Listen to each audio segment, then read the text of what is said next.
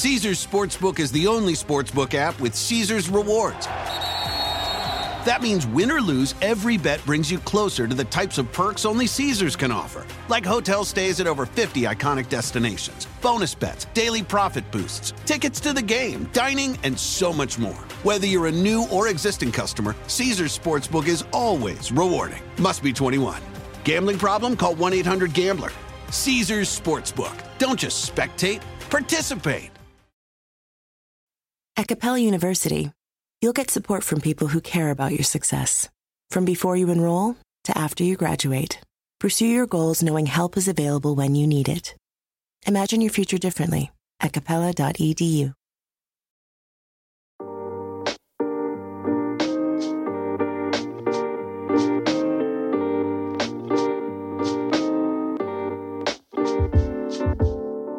Welcome to the Diversity Remix, busting the echo chambers of culture, politics, and business. I'm Charlie Echeverry. And I'm Jesus Chavez. So there's a lot of things we're going to get through the show today, but there's a lot of things we're not going to get to. We've got really cool interview with Gil Perez-Abraham, actor from the Batman movie, which comes out tomorrow, right? Tomorrow in terms of the people who are listening to the show. And then, but there's things we're not going to get to, like Ketanji Brown Jackson, U.S. Supreme Court nominee. We got the situation in Ukraine. There's like, did you see that huge convoy? It's like a 18-mile-long convoy that's heading towards Kiev. Among the things we won't get a chance to cover going on in the world. So, on that whole thing in Ukraine, there's so many just developing parts of that story, right? What's happening there. It's super sad. You know, you're seeing more examples of bombing in residential areas. You know, that's super, super sad. They showed a video of a little girl. Did you see the video of the little girl? I saw it. I couldn't watch it. I didn't actually see the video because I couldn't do it. It was pretty. I watched it. It was. Yeah, I couldn't do it. I saw the piece of content that had it. They were talking about. Just couldn't do it. Yeah, I mean, they were really trying. Obviously, we're trying to save her, but yeah.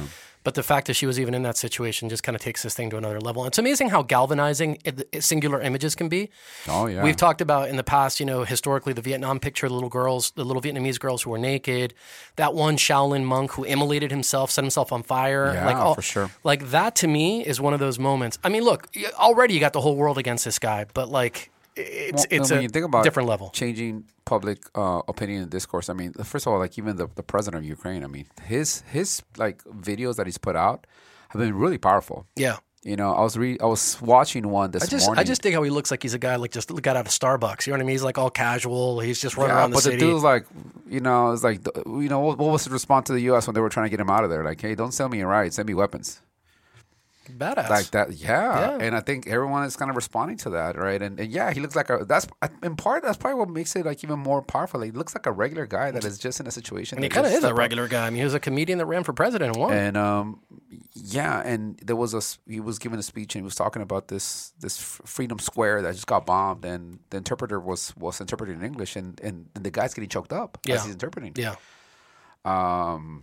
But that's the seriousness of the situation, and it is amazing the response. Frankly, even like I've been pretty surprised how galvanized the world has been and like stepping up. Yeah.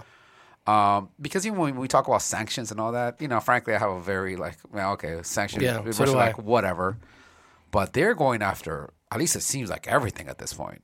You know, just like really cut him off airspace, SWIFT transactions, so you can't even like transfer money from one to the and that's freezing World Bank. Yeah, that's the big new one. They're doing a lot to try to put as much pain as possible. The sad thing, of course, for the Russian people is that they're going to get hammered. Well, they already have. Like the interest rate is up like 25. It went from 9% to 20-something% in like overnight. Yeah, that's right. One thing I heard is that they were saying like, you know, in the past when people from a country gets hammered a lot, it becomes a galvanizing moment for those dictators to blame the other side.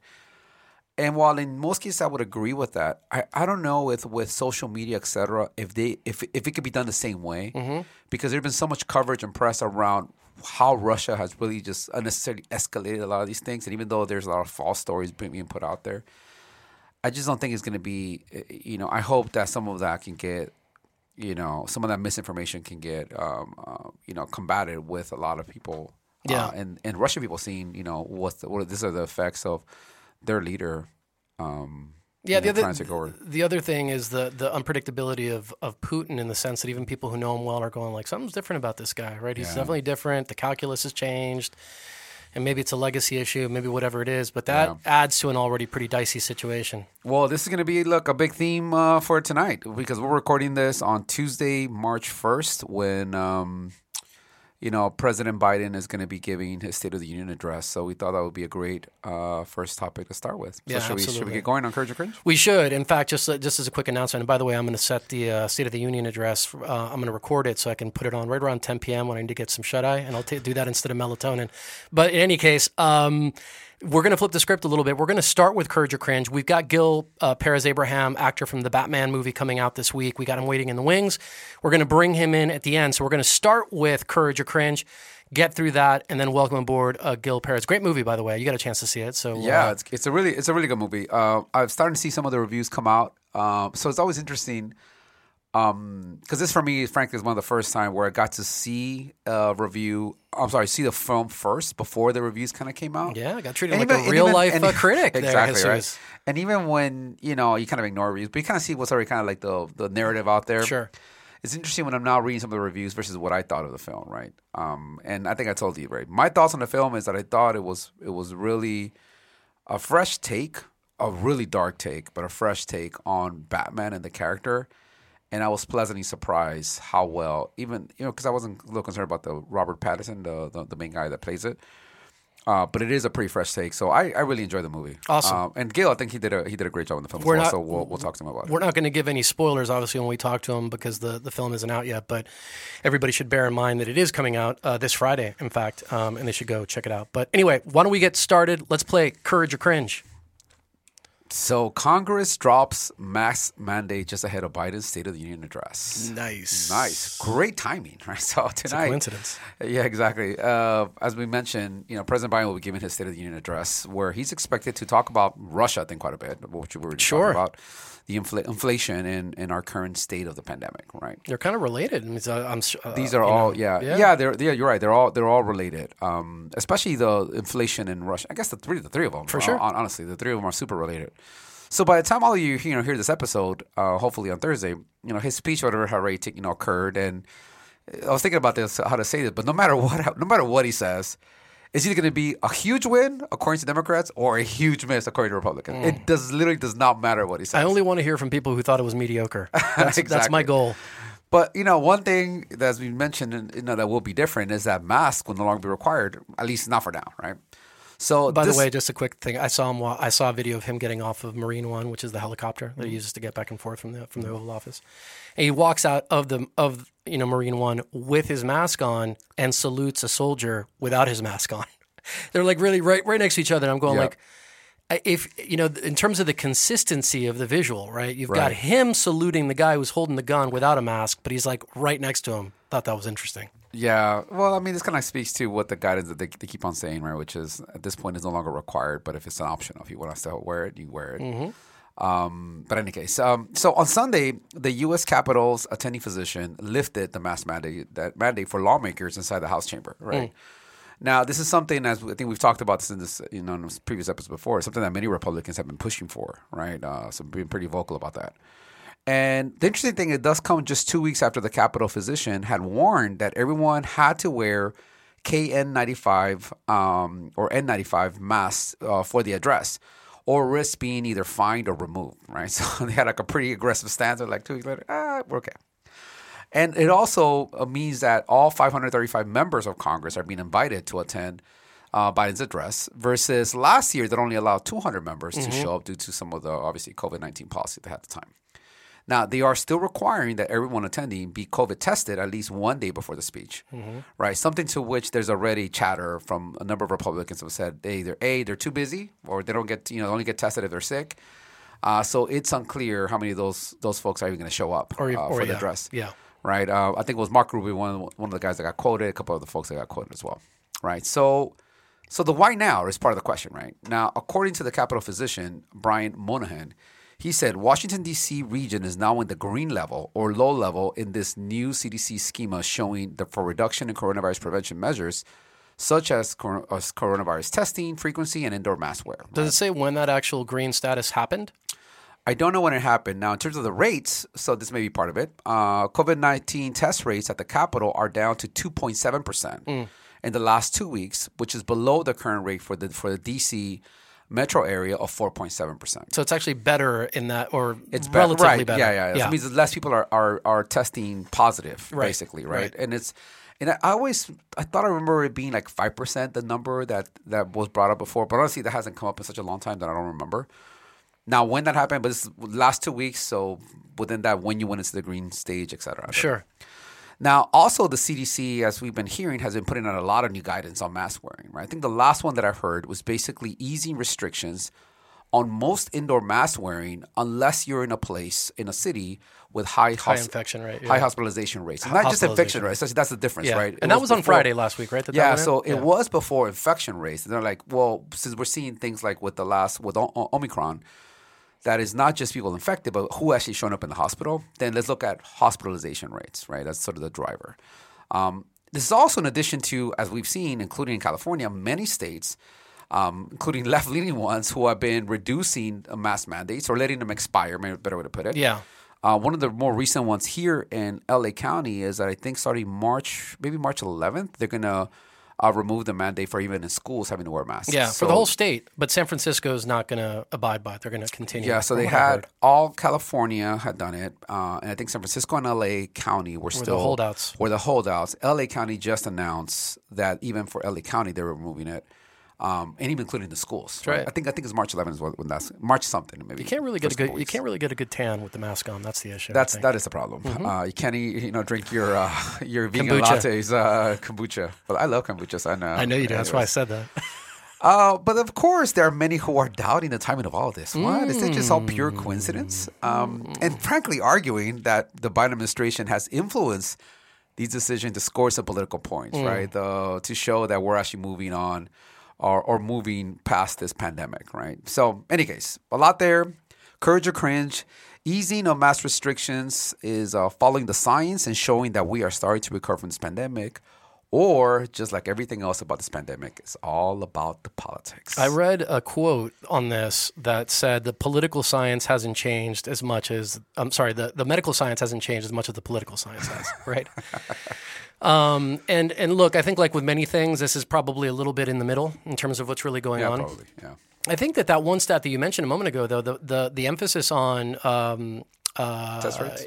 Infection rate, and then now really emphasis on hospitalization rate. Yeah.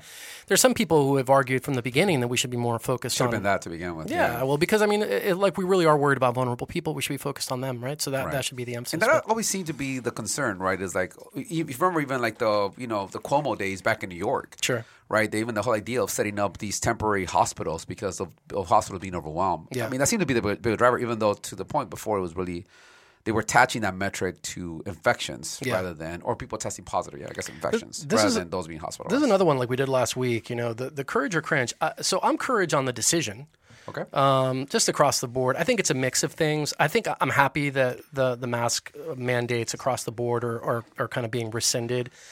So I'm not unhappy about that. There definitely is some political calculation in this. Even the New York Times. The timing just helps. Of course. Even the New York Times agrees that politicians' moves come amid a lot of shifting public perceptions about virus safety measures and to what extent they're needed, right? So because the basic science overall really hasn't changed, right? The quote that I saw in that New York Times piece is the simplest version of the science is that masks work and better masks work better, right? So, okay, great. Yeah, so the mask science hasn't changed. But the timing of this, look, I think if Biden came on the scene, and this was being talked about a month ago, even longer, about the State of the Union address, this would have been the moment to say, this is over. Like, in just like a summary fashion. Of course, you can't just say that. But like basically give that note that like we're now living with this. We're moving past this.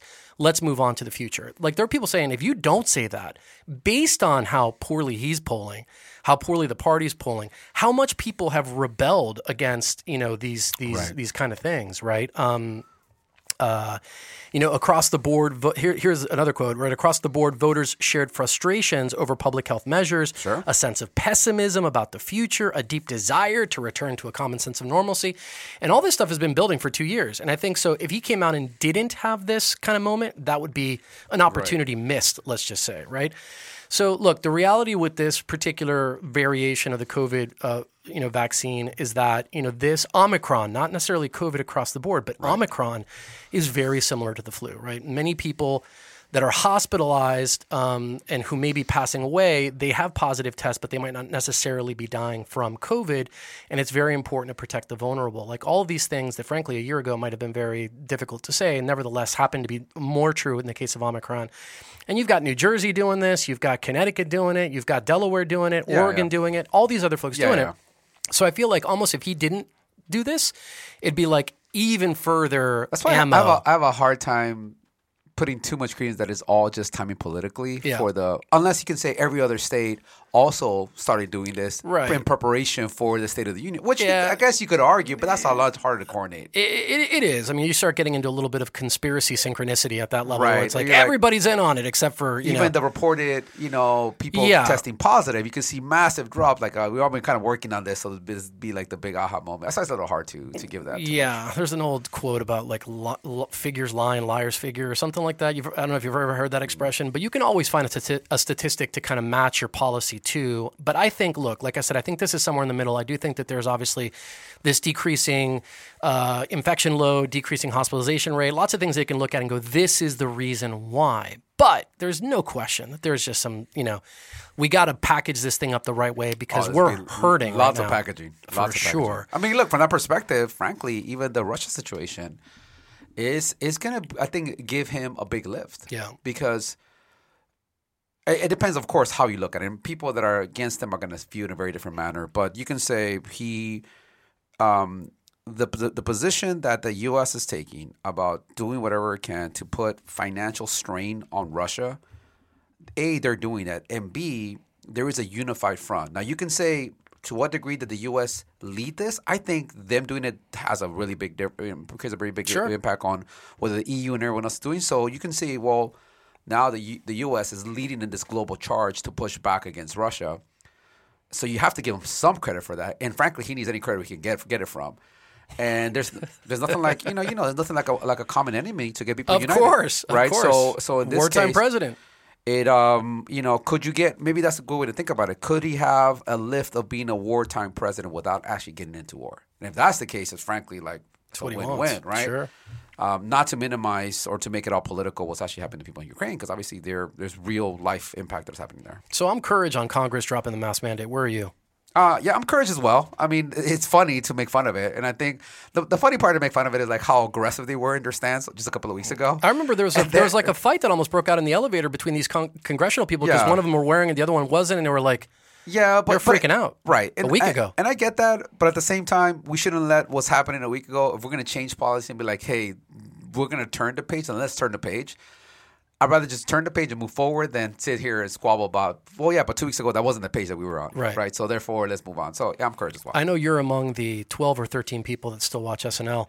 Did you see the skit? Yes. Did you see the skit that was out last weekend about this whole mask thing? No. It was hysterical. I watched it. I haven't seen that. It's basically them sitting around a dinner table, and the one woman was like, starts talking about like, yeah, I see that. Yeah. And they're like, don't say it. Don't comfortable COVID conversation. Yeah, exactly. It's like all the lights go dim, and but that is, I mean, I was literally in a conversation like that last week, like exactly that kind of discussion. And the thing is about it is like I can be pretty open and reasonable to hear other perspectives, but then how that turns into conspiracy theory really quickly. Fast. And I'm looking at this dude, and this was in the context of the conversation that I was sharing with you before about some of the stuff that's happening in Ukraine. So this is not the time and moment to push back on someone that has a lot more serious stuff going on. Yeah, they have but it went from, I have questions. I always kind of have questions. Like, I get it. You got a lot of questions. Or like how, this thing has all changed. I get it. This is a lot of politicized. I get it. But that turned into conspiracy like that. Mm-hmm. And I was like, okay, I'm out. Like, can I get another drink here? Right. Check, please. Yeah, check, please. Yeah. I'm out. It can. It's a contentious issue. All right, cool. Starting off well. What's next? All right. Courage or cringe. Facebook censors Babylon Bee post on trans-identified Jeopardy champion as hate speech. The Babylon Bee. Were you familiar with this before this piece? No, but I've known him for a while. Oh, really? Yeah. I've been looking at their content and I am cracking up. It's some of their funny as all get hilarious. Out. Yeah. So it's like Mad TV back in the day, like really old Mad TV. Well, I mean, to me, that's kind of how I described it. Like the Babylon Bee is a Christian satire site. I see it like The Onion. maybe it's like The Onion. Yeah, that's even better. That's even better with description. Christian, tones, but it's not at all Christian in reality, right? It has a little bit. It has a conservative lens to how they're looking at things, but it's pretty funny. Like they're whoever works on their headlines is pretty hilarious. So look, I'm a fan of. Look, I could think something's funny, and if the content, I don't necessarily always agree with it, but I appreciate the comedy of it. So they recently got in trouble with Facebook for what the social media giant flagged as hate speech, right? So what was the actual post in question? Well, it was a post with the headline, "Trans women breaks Jeopardy record, proving once and for all that men are smarter than women." Yeah. I mean, it's just like, if you're going to get people pissed off like that. Yeah. Whoever wrote this, I'm like, oh, that's pretty good. Like, if you're going to like get people fired up about and then like they're hitting all kinds of categories with this one headline, right? Yeah. Transgender women in general, like, misogyny and like everything is kind of hit it all in one. That's one of the quotes that the CEO It's really had. well done. Yeah. One of the things the CEO said is like, we've actually never been accused of both misogyny and this, and one is like, it's like celebratory, Yeah. So the article was about former Jeopardy champion Amy Schneider, a trans-identified female that has passed the total amount of winnings that a biological female has earned on Jeopardy during her reign. So for the time that she's been a champion, she did better in terms of how much money she was able to win than any female that is basically during the same time, right? Well, Facebook didn't seem to appreciate that humor, right, and flagged the content as going against their community standards on hate speech. So they were actually really specific about this, right? Now, to which, though, to your point, the Babylon Bee CEO Seth Dillon responded first on Twitter, said Facebook just removed one of the Babylon Bee's posts for hate speech, adding in a follow-up comment that he was proud of this and that it's not often we manage to get transphobia and misogyny into one headline. Itself a headline. Maybe he's the one who's writing the headlines. Maybe. Later in a statement, he said, "Remember how Facebook recently rolled out new rules stipulating that real satire cannot punch down? Are they really willing to say that defending women against a male takeover or their records is punching down? And even worse, hate speech? We're going to find out." So now he turned it from what was satire to now like a real political kind of position that he's taking, right? Sure. The CEO. Now, regarding the Facebook policy, here's how it kind of defines hate speech, right? So it defines it as a direct attack against people, rather than concepts or institutions, on the basis of what are called protected characteristics, right? That includes a bunch of stuff: race, ethnicity, national origin, disability, sex, sexual orientation, gender identity, all of these things, right? And they say we define attacks as violent or dehumanizing speech, harmful stereotypes, statements of inferiority, expressions of contempt, disgust, and dismissal, cursing, and calls for exclusion or segregation. So, Charlie Echeverry. Yes. So, Courage or I've Cringe, heard of him. Facebook, the defender of the vulnerable, or Facebook, the censor, telling them what's right, wrong, or even funny. This is an issue of definitions, my friend. So I'm a cringe on this. The Facebook's action. Is that what we're doing it on? Facebook's action. So I'm a cringe on it. Yeah, Facebook action. Yeah. So, here you've got Facebook who says that their policy is against, what you just read, making attacks against people rather than concepts or institutions. Right. And I think we could very well find instances where complaints against concepts or institutions, maybe like Black Lives Matter or whatever, were not enforced to that standard, or support for concepts and institutions like maybe mass mandates or trucker protests or whatever that haven't either. But here's where Facebook is right. Where Facebook is right is that their policy clearly talks about the fact that they look at this when it's a post about a person, right? A specific person, which is exactly what the post was in this particular case, right? And the Babylon Bee doesn't even address that. Doesn't address the fact that like they're being called out not on having an opinion or making jokes or whatever, but the fact that they aim this at a given individual, right? And, and you could argue whether or not they even need to address that, but that's where Facebook is being true to their policy. Where they're wrong, in my opinion, is that they're not considering the actual nature of the content itself, right? This is clearly satirical. Right. Which, by the way, last time I checked, comedy and satire can be in very bad taste, but that can't be the point. Like the point can't be bad taste, right? Otherwise, we have a lot of pulling down that we need to do, right? So across the board, there's a little bit of truth in both of these things. I kind of like the to the extent I like anything Facebook does. I kind of like the idea of focusing this on people because it really should be at the end of the day around people, whether or not they're abused or attacked or doxxed or whatever it may be. but where they just run afoul of even themselves and really any kind of reasonable management of things is that the fact that we're talking about a clearly well-known satirical thing. This is not one of those things where people think they might be reading something true and then suddenly, you see what I'm saying? Yeah. That was for me the deciding factor here is like, can someone read this and see that as straight fact? That could always happen, right? But the second you look at the site, you realize because they're very consistent. This whole thing is satire. Every single headline is a punchline, is a joke. I guess someone technically could look at it and think of it all as being true, but you have to be pretty, So for now, I feel I'm right there with you. I understand the position of why potentially Facebook has done this, but I don't agree with the fact that it completely neglects like what the brand is, the kind of content that it creates, and the fact that they are consistent. This is not a case where someone says something dumb and then turns around and says, no, it was a joke. Well, was it really a joke, or were you just being racist, or you were just being transphobic? Right.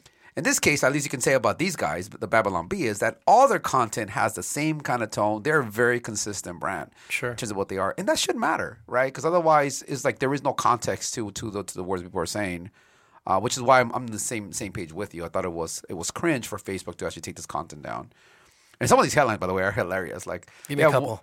The one like Biden practices saying the State of the Union is strong in the mirror with a straight face, and there's a picture of Biden looking at himself. It's like, and there's like other one. There was one that was like funny about company launches like a social protest kit where you can even burn your own house. Like it has like a little toy house that you can burn it. Protest in a bag. Yeah, I was trying to find it because I thought it was so funny how they had it. Yeah. But it was like peaceful protest where you could burn your own building, something like that, right? Do you think that Facebook or anybody else who's on maybe the courage side of this would be able to say, well, look, brands sometimes change their orientation over time. Like you could even make the case, you could even say, look at CNN in the 80s was like very straight journalism. Now it's very opinion, right? So could somebody make the case like, we don't know, these guys could be changing their tone or something like that? I guess you can say that. And look, and there's plenty of cases where we have seen where people respond to The Onion all fired up because they think it's true. Yeah. Right. So there is that element of it. I just think that this specific case, when you do look at their content, they're pretty consistent, man. Like all of it has humor. All of it seems to be satire. I think that stuff matters. And I get in this case why maybe like that's the kind of thing you can maybe warn someone about. I don't know, man. I don't know. There has to be a way to address that, but because I would hate to see these kind of publications, including The Onion, to not be able to publish their content because it immediately kind of falls into this other category where obviously that is not the intent. Now, do I think that the CEO has views and positions that I completely disagree with, and that he himself views things? Of course. Yeah, I mean, it's probably the whole genesis of the it's probably the whole genesis of the site is on some level to use satire and comedy to provide political commentary. I'm sure on some level that is it. Right, exactly. But even that doesn't invalidate the point. That's right. So that's why I think we need to. It kind of goes back to the point of using Facebook as the arbiter of what's right, what's wrong, and what's funny. I think the way to think about those that is different, and you brought it up. I have a hard time believing that someone that reads this, and especially if they click into the article, would actually see it as being straight reporting. That this is like an actual, piece of like legitimate news that someone should be following. Sure. And is not written the whole thing as I agree with you. Yeah, I think it's clearly satirical. So, anyways, I think we're both cringe on Facebook. 2 for 2. 2 for 2. All right, let's move on to number 3. We can't keep Hollywood actors waiting in the wings too long. They get very temperamental. That's right. So let's go to 3. Let's do that. So last courage or cringe. Martin Agency CEO is calling out Coinbase over its QR code Super Bowl ad. This happened now a few weeks ago. But remember that really odd Super Bowl commercial that just had a QR code just kind of floating around? Of course. Did you scan the QR code? I did. I did. Yep. And the only reason I did is because my daughter made me do it. I was like, I don't want to scan that. Oh, please, Papa. And I'm like, okay, fine. I'll do it. So not only did it cause a lot of conversation, it also had servers crashing. I don't remember hearing about this. No, I didn't. Oh, yeah. So enough people like you and I did it that it crashed the servers. Because I was able to get through, but apparently not everyone was able to get through on the site. And now it's a new source of controversy as to where this idea originally came from. Yeah. So shortly after the ad air, a spokesperson for Coinbase, which is a cryptocurrency exchange, credited the spot to Accenture Interactive. Right. However, later in the day, Coinbase CEO went on like a Twitter rant. He put up like 11, 12 posts on Twitter, kind of giving like the whole background and history of how this Coinbase came. According to him, right? We'll find out how accurate that is. And, he covered a bunch of stuff. But basically, the essence of what he said is like, one, that agencies, that they have gone to external agencies. They pitched them a bunch of ideas. They were all terrible. But he actually makes some good points on some of that. Like, when I see all these ideas that are just about popular people, like that doesn't mean that actually works. That point, I agree with him. And he is right that was the theme of this year's Super Bowl spots was celebrity, not creativity. But then he talked about how, basically his team took this all in-house, innovated their way into great creative, Even makes the point of saying specifically that no agency could have done this ad, right?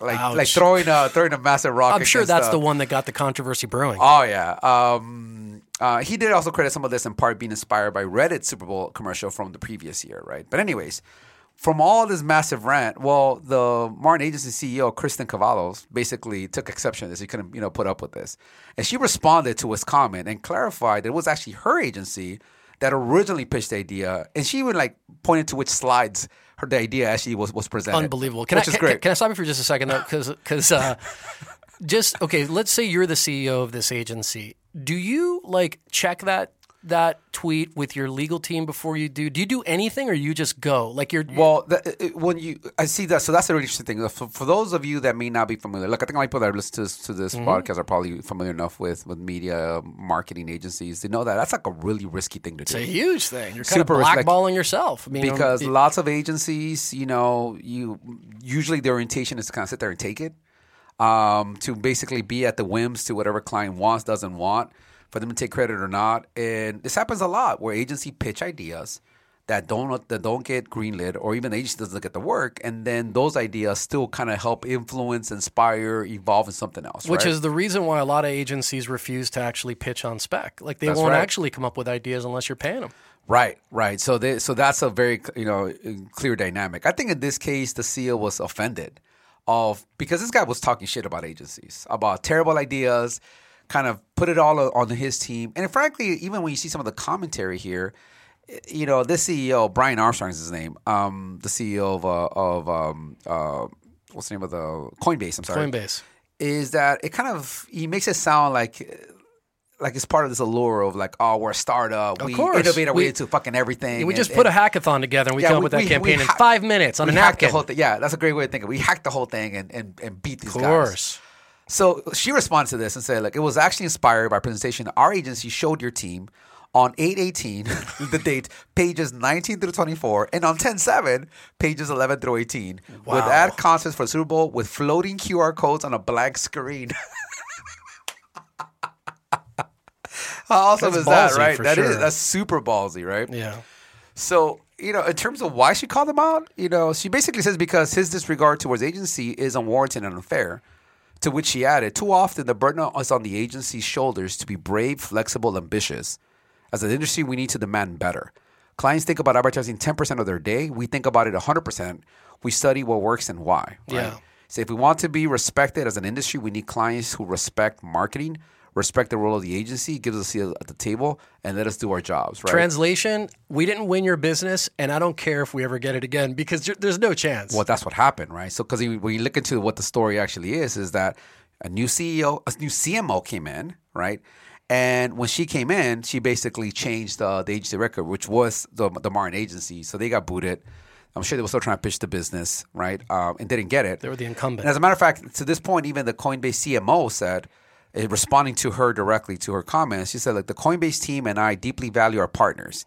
The fit with our creative partner, Accenture Interactive, was seamless, so much so to the extent that our CEO actually thought we were a single team when presenting work. Wow. So talk about spin cycle. Yeah. And as I mentioned, so they looked like when she came in, Martin Agency was no longer the AOR, but it's still super risky. I mean, think about it, right? Because agencies calling out clients in any kind of scenarios publicly like this is just something that is typically frowned upon. But she got a lot of support. A lot of people were in her back of calling it out. A lot of people calling the CEO of Coinbase as the emperor has no clothes, right? Trying to say how awesome they are. And it turns out this whole idea came from somebody else. This was a big bridge burning move. There's no question about it. So courage or cringe, tech companies showing marketers how to rethink marketing or how to hack your way into rethinking marketing. Hackathon. Or just tech CEO getting called out for stealing ideas and calling them their own. Ouch. Okay, so So courage or cringe on the CEO of Martin Agency, right? Yeah, all caps cringe from me. It's interesting that I don't know if you caught this. All cringe on the CEO of Coinbase. The CEO of Coinbase. Okay, got it. Yeah. So full on all caps cringe. It's interesting to me. I don't know if you caught this in the piece that Adweek named that Coinbase spot the best of this year's Super Bowl, and mainstream viewers who all voted in the USA Today ad meter actually ranked it dead last. Oh yeah, it was the worst. Really interesting, right? The worst in terms of professional. Like, oh yeah, it was amazing, right? And then like what regular people thought was like that was the terrible. Dumbest thing I've ever seen, right? The irony in all this, Jesus, too, is, because I do some thinking, I'm always there to surprise us. The other irony is the concept, to begin with, was actually stolen from the Office TV show. And I can prove it. I don't know if you remember this. There's this cube on the screen. It bounces around all day, and sometimes it looks like it's heading right into the corner of the screen, and then at the last minute it hits a wall and bounces away. And we are all just dying to see it go right into the corner. Pam claims that she saw it one day when she was alone in the conference room. Okay. I believe she thinks she saw it. I saw it. I'll pause it there, but I don't know if you remember that episode where Michael's talking and he has the blank TV screen behind him and the DVD logo is moving like it does when it's on pause, and they're sitting there waiting for the DVD logo to go directly into the corner, right? So this idea of a floating DVD, I'm telling you, on some level was the inspiration for this thing. And I'm sure it keeps you like engaged to see what's going to happen. For sure. But here's the thing. I think Coinbase definitely flubbed this. The CEO sitting, first of all, the line that like, oh, I thought we're so well integrated that I actually thought it was my team. Either you are not understanding the process that your CMO is taking to achieve, by the way, not just a regular spot. This is the Super Bowl spot. You would think the CEO would have a little bit better understanding of what's going on. And then the CMO of Coinbase is just totally playing cleanup, right? I mean, in terms of like, hey, we value our agencies and all this other stuff. So I definitely think that if there's somebody who comes out of this not looking very good, it's definitely Coinbase, right? Sure. The broader point is there's no question that clients take credit for the work of their agencies. And frankly, some would even say that's the privilege of why they pay them, right? It's like, hey, you know what? I'm paying you so that I can claim some of these things as my own, right? I've seen, I don't know if, I won't say the name, but when you and I were at Univision, we had somebody in marketing at a particular time in our journey that literally presented, I remember one of the executive team meetings, the kind of marketing strategy and approach, and it still had the logo of the agency in the corner of every slide that they forgot to get rid of. And they were literally presenting it almost as their own, right? So I think it's a bad practice, right? And I don't agree with it, but it's nevertheless something that happens. The other thing is that all of this work between agencies and clients is collaborative to some degree, meaning that clients and agencies work together, and then the final execution has input from either one of them on some level. It's the insight that matters, right? It's like, what's that thing that we're building this kind of idea around? That can be original, but ideas are like a dime a dozen, and they kind of generally reflect a collaborative process. So on some level, I'm sure that what Coinbase is saying is true. There's probably a number of agencies. Their team internally did provide some feedback, but I also believe the woman from what's it called? From the Martin Agency. Saying, look, we pitched you this idea. It was pretty much the same thing, and you ended up running with this or being inspired by it to run with it, to slightly modify it. I think what really got her going. And that doesn't work. And because he even responded directly to the post where, because I think it was post 10 of this 12 post thread that he put, where he ends that post. He says, no ad agency would have done this ad. And she responded, except an ad agency did do that ad, right? And I think it speaks to the CEO of Coinbase, the kind of arrogance that people have many times. And I think especially, frankly, sometimes in the tech sector, the arrogance that they're smarter than everyone else, can hack their way into anything. And really, in this case, it will take us 10 minutes to disrupt the entire industry. I'm just too busy to think about it. But if you give me 10 minutes, we'll just change that whole thing, right? And it's that kind of arrogance that people kind of believe their own BS that I think this guy is really portraying in this really long post that he put to describing how innovative they were. But to your point, I thought it was terrible. I frankly only did it because my daughter forced me to do it. Like, okay, fine.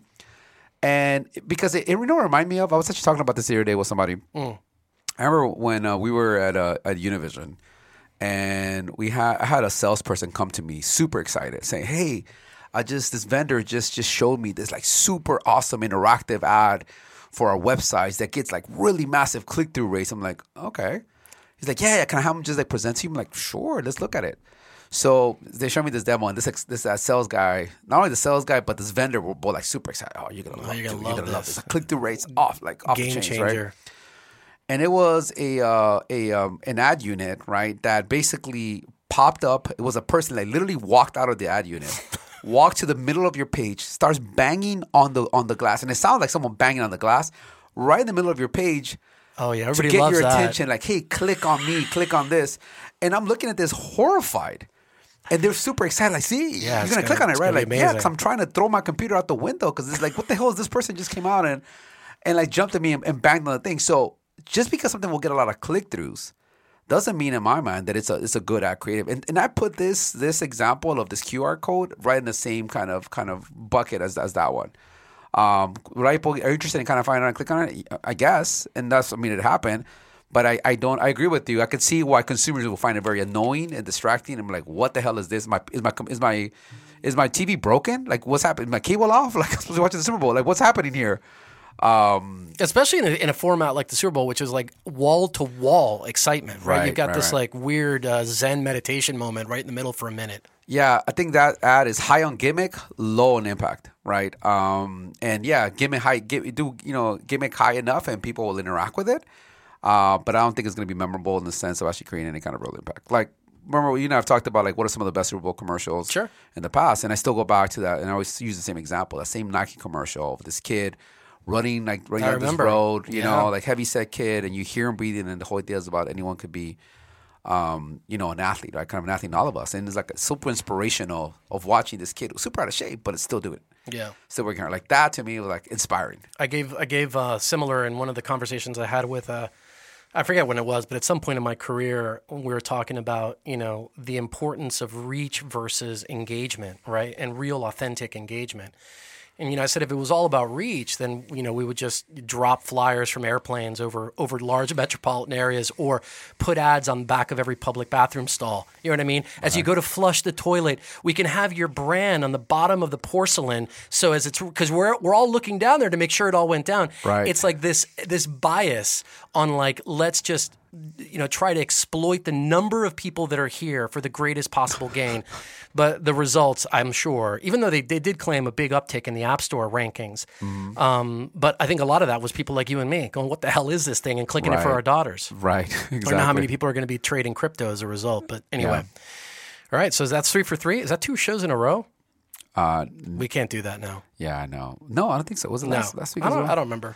I hope not, because otherwise this is embarrassing. But still for different reasons. All right. Well, we're very excited then to bring our listening audience this conversation with Gil Perez-Abraham, actor, actually a new actor, Venezuelan Lebanese actor. Mm-hmm. Super interesting to hear his story and this new film, The Batman, coming up. So you want to bring him in? Yeah, let's do it. Gil Perez-Abraham, welcome to the show. Yo. It's great to... ¿Cómo está? Excellent, man. Yeah, super good. Great to see you. It's always, as you know about this show, we're all about kind of bringing visibility and highlighting the diverse voices that are out there, kind of making things happen in just a wide array of areas. So that's why when we heard about, this film coming out, The Batman, and it's an amazing picture, and we heard about your role in it, we're like, man, we got to snap him up and have a conversation. Thanks, man. I really appreciate that. And that's one of the things I'm most excited about. Is I walked out thinking, because my dad and I share the same name. I was like, what's my dad going to think when he sees his name scrolling I love that. And then I was like, what are my people going to think when they see it? That's right. I know if I would have seen this when I was young, you know what I mean? I would have left there like, Palante, yo! Right. And Gil, one of the things just to kind of jump right into this, that I find really interesting, even when thinking about this film, is how it rethinks characters and actually puts diverse people in positions that we're not always used to seeing, right? That they don't have to be simply just a criminal. Like you think about the stereotypical stuff that we've seen historically, and I think this film does that. Your character, there's Zoe's, there is Jeffrey Wright Amy. For Gordon, right? Like there's all these characters that are rethought with diverse voices, diverse characters, but yet. Honestly, the thing is refreshing, and I'm curious here from your perspective. Like, it wasn't really controversial. At least I didn't hear it. You know, sometimes you get the whole like someone getting recasted that maybe traditionally in the comics was potentially Anglo, and then being diverse, it becomes a little of an issue. In this film, I didn't hear it at all. Maybe it was just me, but I'm curious from your perspective, taking that kind of role, how you feel about it. What was your perspective in seeing this kind of rethinking of characters and the opportunity that creates, you know, kind of going forward? You know, I felt like one of the things that I didn't know, like, it's like I've loved a lot of the Batman franchises, like, over time. And one of the things that I didn't notice that I've been missing the whole, like, a lot of the time, and this isn't throwing arrows or anything, it's just saying it straight as it is. I was like, I never really felt until now that Gotham was Gotham. Like, this was the first time I saw the movie, and I was like, oh, this is, of course. It's like, because Gotham is meant to model, right, like some of these great big American cities, and it's like, it's very interesting, you know, when you have like a police force, for instance, that doesn't have people of color in it, or even in this case, I mean, in the movie, we're represented on both sides, and so I don't know, that's like it's I think one of the most for me, it's like it's in the theme of the project, like everybody's got a spot in this fight, regardless of their class and color. Yeah. But then I feel like that theme, like for the viewer. You know what I mean? For the person that is coming to the movie, like, I don't know. I think there's something beautiful about that. There's something special about that, and there's something that makes that puts the movie on another level, because it's like sometimes it is contrived, and people will complain, and they'll find ways to poke holes at the diversification. Sure. But in this case specifically, you're like, it's not necessarily a mirror of real life. But it is a kind of life that allows you, I think you guys saw the movie, it allows you to kind of view the world, I think, as more plausible, as more tangible. Yeah, I think it drives that relatability for sure. And I know we're not going to do any spoilers, obviously, here on this show, because the movie comes out tomorrow and everybody can check it out for themselves. But on that note, I mean, I definitely, that it drives relevance, it drives authenticity. That's the difference between just maybe these efforts in the past that have been more about box checking and less about telling a really compelling story. And the difference between this film is the utilization of that. And I would even say maybe WB across the board doing more investment in this area is that it comes across in a different way because it's more real. Yeah. Yeah. And I think it's more real, and you see yourself, you see your neighbor, you see the person that lives, you see a person that lives right above you. And I felt like you're missing something in your storytelling, and I would think that forever on after seeing this movie, when you don't have that piece of the pie, when you don't have that piece of the puzzle, because for whatever reason the community is sidelined. So, like, in this case, when you see the community being heralded, and you see the positive effect that it had on the movie, and how enthralling it is as an audience member to get brought into that world, that authentic world, that world that makes you say, like, yo, this is real, like my everyday life. Yeah, I think that's going to set a new standard. Yeah, that's and I'm hoping that we're seeing that married to, like, as how big the cinema is of this movie. I hope we see that married together to inspire a lot more moments like that. I think you're hitting a couple of themes here. There's obviously that representation in this film that does make it feel more like real life, which is really important, right? And frankly, even as we were thinking about having this conversation with you, a couple of thoughts came up. One is, whenever we think about comics historically, comics tend to be a form that would do a great job of doing social commentary, right? And sort of having the freedom, because there are these imaginary worlds, to be able to tackle issues that maybe society, to some extent, wasn't really ready to sort of think about. Think about X-Men and, like, racial, issues that they really were addressing really early on. And I agree with you. When I think about this film, I hadn't thought about it. You just described it, but because it is much more integrated, but it looks more like the real world, it kind of gives it more freedom to tackle those bigger issues. Like, what role do you see sort of this Batman maybe franchising playing maybe an active role there? Like, what are some of the issues that you think it does a good job of trying to tackle? Or maybe, and as you think about that franchise going forward, what are some other issues you think that it could actually look at and try to explore as is sort of, developing story, et cetera? I think it's really interesting that we're in this because we're with young Batman right now. And we're with young Gotham. And something that really shook me was, the good and the bad Yeah. that we saw in all of our, let's say, in all of our Caucasian characters, right? Mm-hmm. Just, I felt like we saw a lot of good and a lot of bad in Batman and the Riddler. Like there was kind of like an argument for everybody. And then in our people of color, I feel like we're seeing that same kind of argument. There's a lot of good here. There's a lot of bad there. So if I'm combining those two things together, and I'm like going forward, like going forward into the universe, I'm wondering like how much of the message of the movie was inspiring for how many different themes that are going on with us right now, and then how is that going to play out with the universes that are being built? Right. Because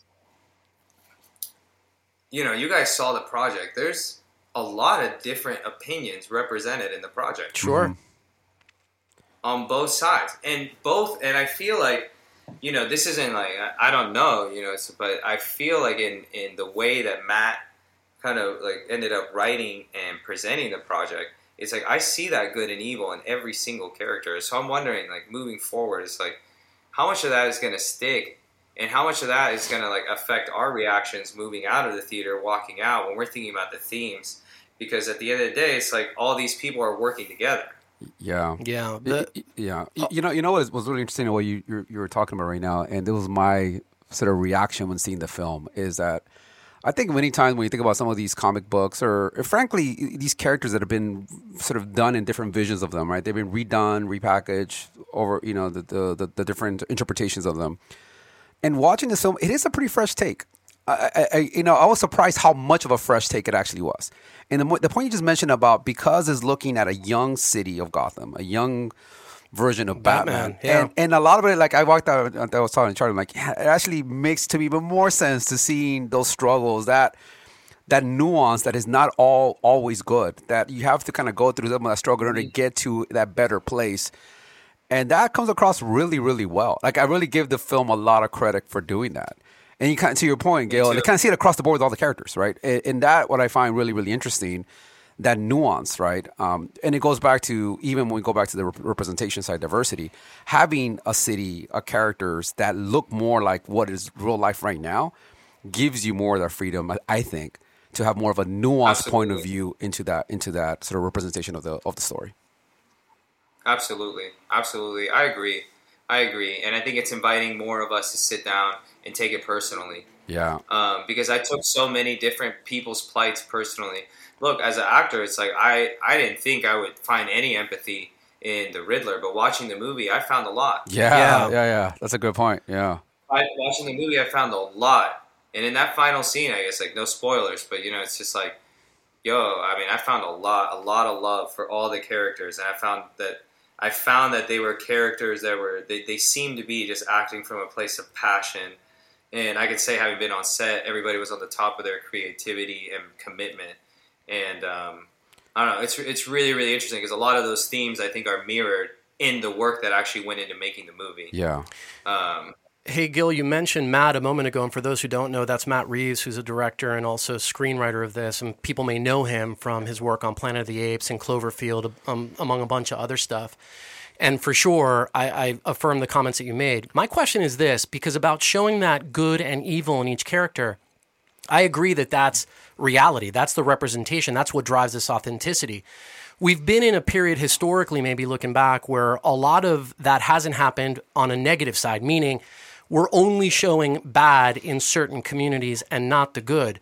Do you feel that there could be also a danger of going in the other direction? Meaning, because someone is from a particular community, not talking about things that are specific challenges or areas of, moral improvement or whatever it may be in a particular character. Do you see what I'm saying? Like, do you think we can kind of flip the script and end up being kind of bad, but in another way? I do. And I thought when I've discussed this project, like, I've discussed it with some of my close people in my circle.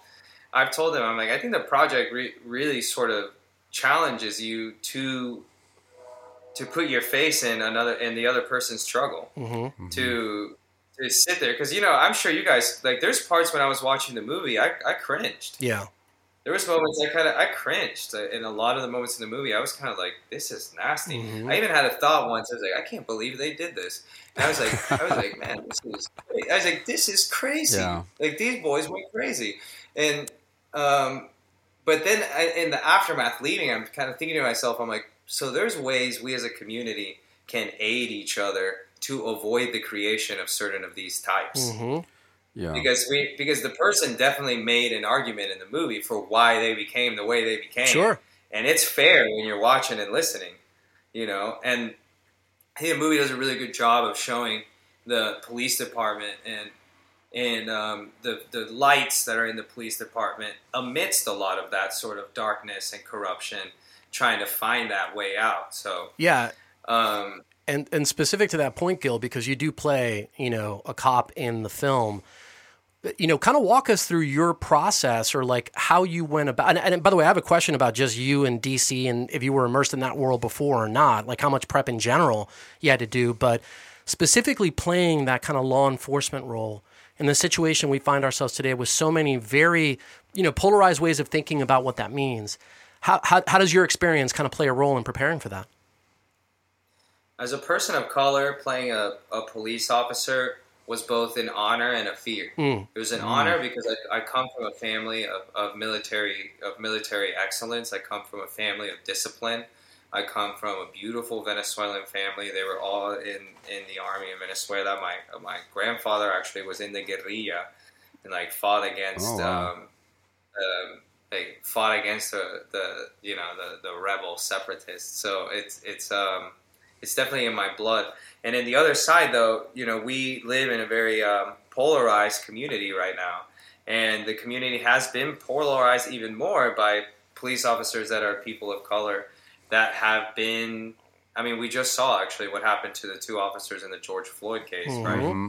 So on one side, you know, I have the thought, I have the process. I'm like, how can I bring myself with integrity and fortitude? Because I believe greatly in our armed forces, and I believe in our police force. Yeah. I believe in the respect and the job that they uphold. I'm like, how can I bring my fortitude to this, but at the same time portray the conflict that happens, like when you gotta do, you know, you gotta do bad to get good, Right. and so, you know, it's kind of interesting.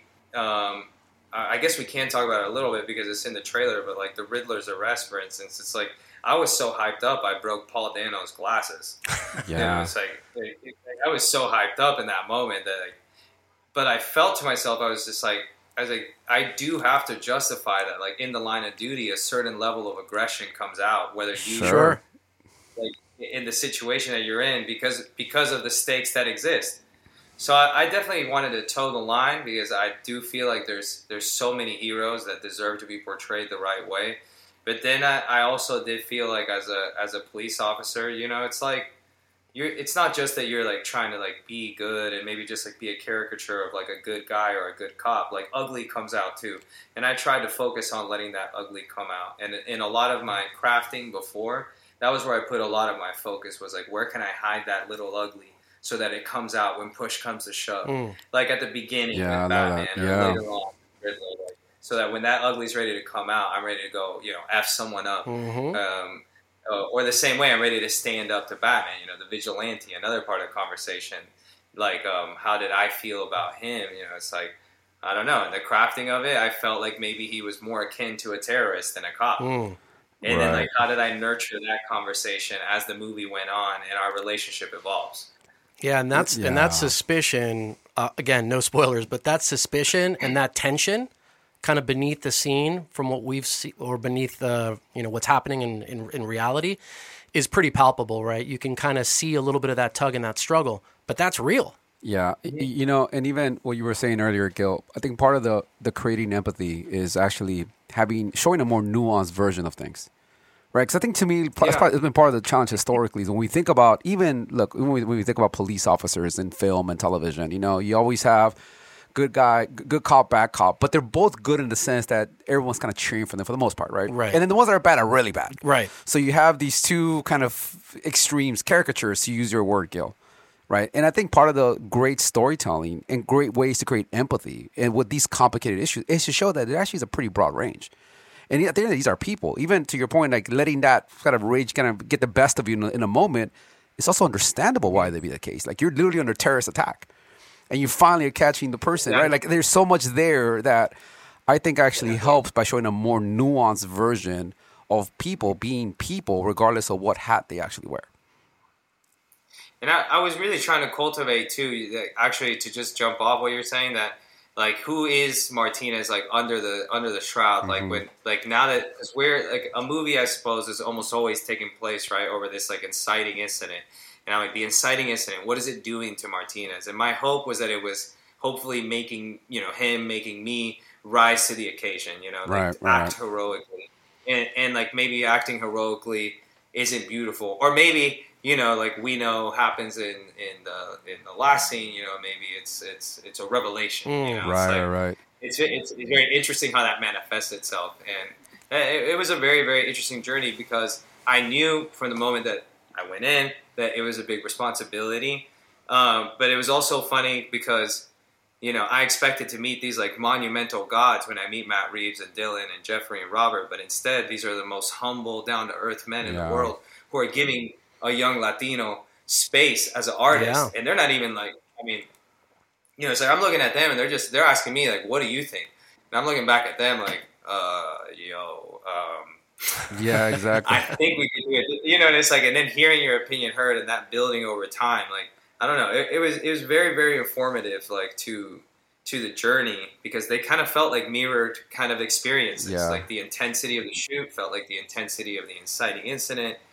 And I don't know. It's very, very interesting. It's very, very, very interesting. Gil, when you think about what you bring to a role, as you're thinking about like what your motivators are, how you're going to play this, what role does your Latino identity sort of play in this, right? Because on one hand, you're obviously playing a Latino cop. In this case, even your last name is a very clear Martinez. But how do you not let that turn to be the air quotes Latino cop? Meaning like it's part of who you are, but keep yourself in a manner where it's part of that DNA of who that person is, but doesn't have to like lead with because he's Latino, therefore he's this way, or therefore he's that way. Exactly. How do you think about that? Because I was really curious about this. Obviously, in this specific case, once again, you have a lot of different characters that are diverse in these roles that are not, at least historically, were not thought of diverse roles, right? Catwoman and Gordon and all that. Like, so I'm really curious for you. How do you like? What's that preparation kind of mindset that you bring in, and how you think about that character development? Well, it's like the first and foremost thing is like every single thing that I do as an artist is fed by the fact that I'm a first generation. That I'm thinking, it's like I'm like, I feel sometimes like I have that like rapper mentality as an actor where I'm thinking about like my mom and where does she need to be in 10 years and my dad and how am I going to send this money to my cousins in Venezuela and how am I going to get my cousin in Madrid some help and how am I going to do this and that, like, so all of that is always informing all of my work, and I almost feel like maybe it's the only reason why I work as an artist is because I feel like this is like the only method I can make right with that paquete that I'm carrying. Yeah. You know what I'm saying? Yeah. But then even when I was thinking of Martinez, I was like, well, I'm not like, this isn't some just like young pretty boy cop. This is a guy who is dreaming of the occasion to come, where like he can become like a hero and be a commissioner and move up in the world. And like I felt like in some senses like I really love a lot of the 80s playwrights, and I always learn from these New York playwrights like if you have this big aspirational goal that sort of like seems to mirror your own in life, like just work with that thing. Mm-hmm. And I felt like the same way as like Martinez, like, okay, so I'm not just like a Latino actor, like I'm this thing with a voice that's trying to get more people behind the table, get more people like me in front of the table. And I was like, that thing in the movie, it just kind of like, it mirrored itself. So it's like, if I was going to go in and I felt like, in the middle of the movie, I felt like Gordon had me on assignment, then it was like the most important assignment in the world. The same way that acting in the movie was the most important thing in the world to me in that moment. Mm-hmm. And so it was just like, and every single time I was like, the way I carry my Latinidad is I got to be a beast when Matt Reeves calls on me and he needs me to go into the game, and he's going to get in the ring and do that thing. Yeah. I need to be a beast. When I come off the chair and they put in the water on my face and all that stuff's happening, it's my job to be a beast. Yeah. And that's how I'm representing my Latinidad. And I look at guys like Oscar Isaac, and how is he being a beast for our people? He is putting on in every single piece of work that he does. You hear that he's humble. You hear that he's hardworking. So we have examples of this in our culture now. Where Latinos are making ourselves, like, we're not just like responsible for our come up. We're making ourselves responsible for our future. Mm-hmm. And so, like, to me, I was like, man, I'm carrying Venezuela. I'm carrying the neighborhood. I'm carrying everybody. I love that. And at the same time, it's like, yo, like, when he calls on that monster, like, open the cage because I'm coming in. Now, when I watched the movie, I kind of laughed at myself a lot. Yeah. That's got to be crazy to see yourself. Because I thought, I was like, yo, this dude's taking this shit too seriously. Way too intense. Did that one too many Red Bulls. Well, yeah. Yeah, like, this dude's like a little, like, and when I watched it after, I was like, yo, this dude's over energetic. Yeah. Well, there's intensity throughout Like, the entire film. I mean, it's beautifully shot. part of It's the theme super of it, fast paced, but there's definitely that intensity. And Gil, we got just one quick note because we got to get you on your way. But one quick note on this whole idea of the benefit and the burden of the Latinidad, right? You called it beast mode. And that's the thing is it's like, yeah, maybe it's an extra thing that we have to do across all these different elements of our life. But when we do it and we nail it, it's also kind of a differentiator, right? It's a great gift that we can kind of bring to the world, lift ourselves up and everybody else with us. You know, I felt like there were times like, I don't know, sometimes towards the beginning of the movie, I don't know what happened. I joked around with Matt in Spanish. And then, dude, every once in a while I'd see him and he'd like be quoting a line to me and then he'd say a word in Spanish. And then like, it's like, like over time I was thinking to myself, I was just like, wow, man, like I couldn't believe, and I told so many people in my family, I was like, I couldn't believe how celebrated I felt as a young Latino because I was like, that's great. Yeah.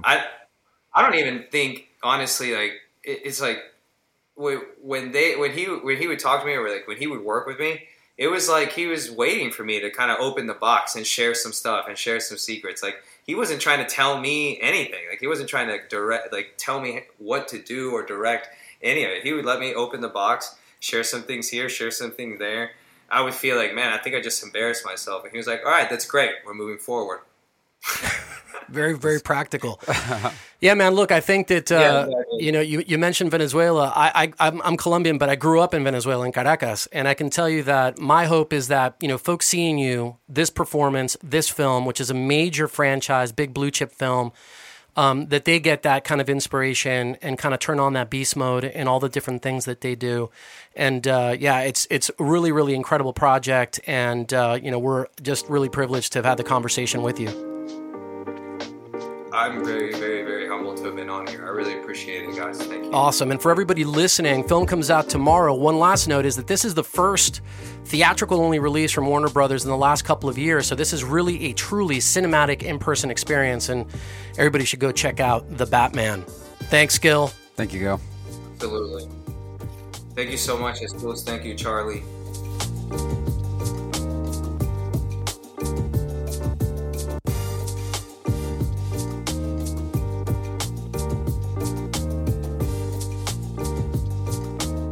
If you enjoyed this episode of the Diversity Remix, please remember, first of all, to subscribe and help us to spread the word. Tell your friends, family, coworkers, and give us a 5-star review. We're available on Apple and Google Podcasts, Spotify, and everywhere else you get your listening fix. And lastly, please remember to stop by blackbrown.us, the creator of this podcast, and take a look at our work and our approach at the intersection of diversity and business. The Diversity Remix is produced by Leo Gomez. The Diversity Remix is a production of Black Brown.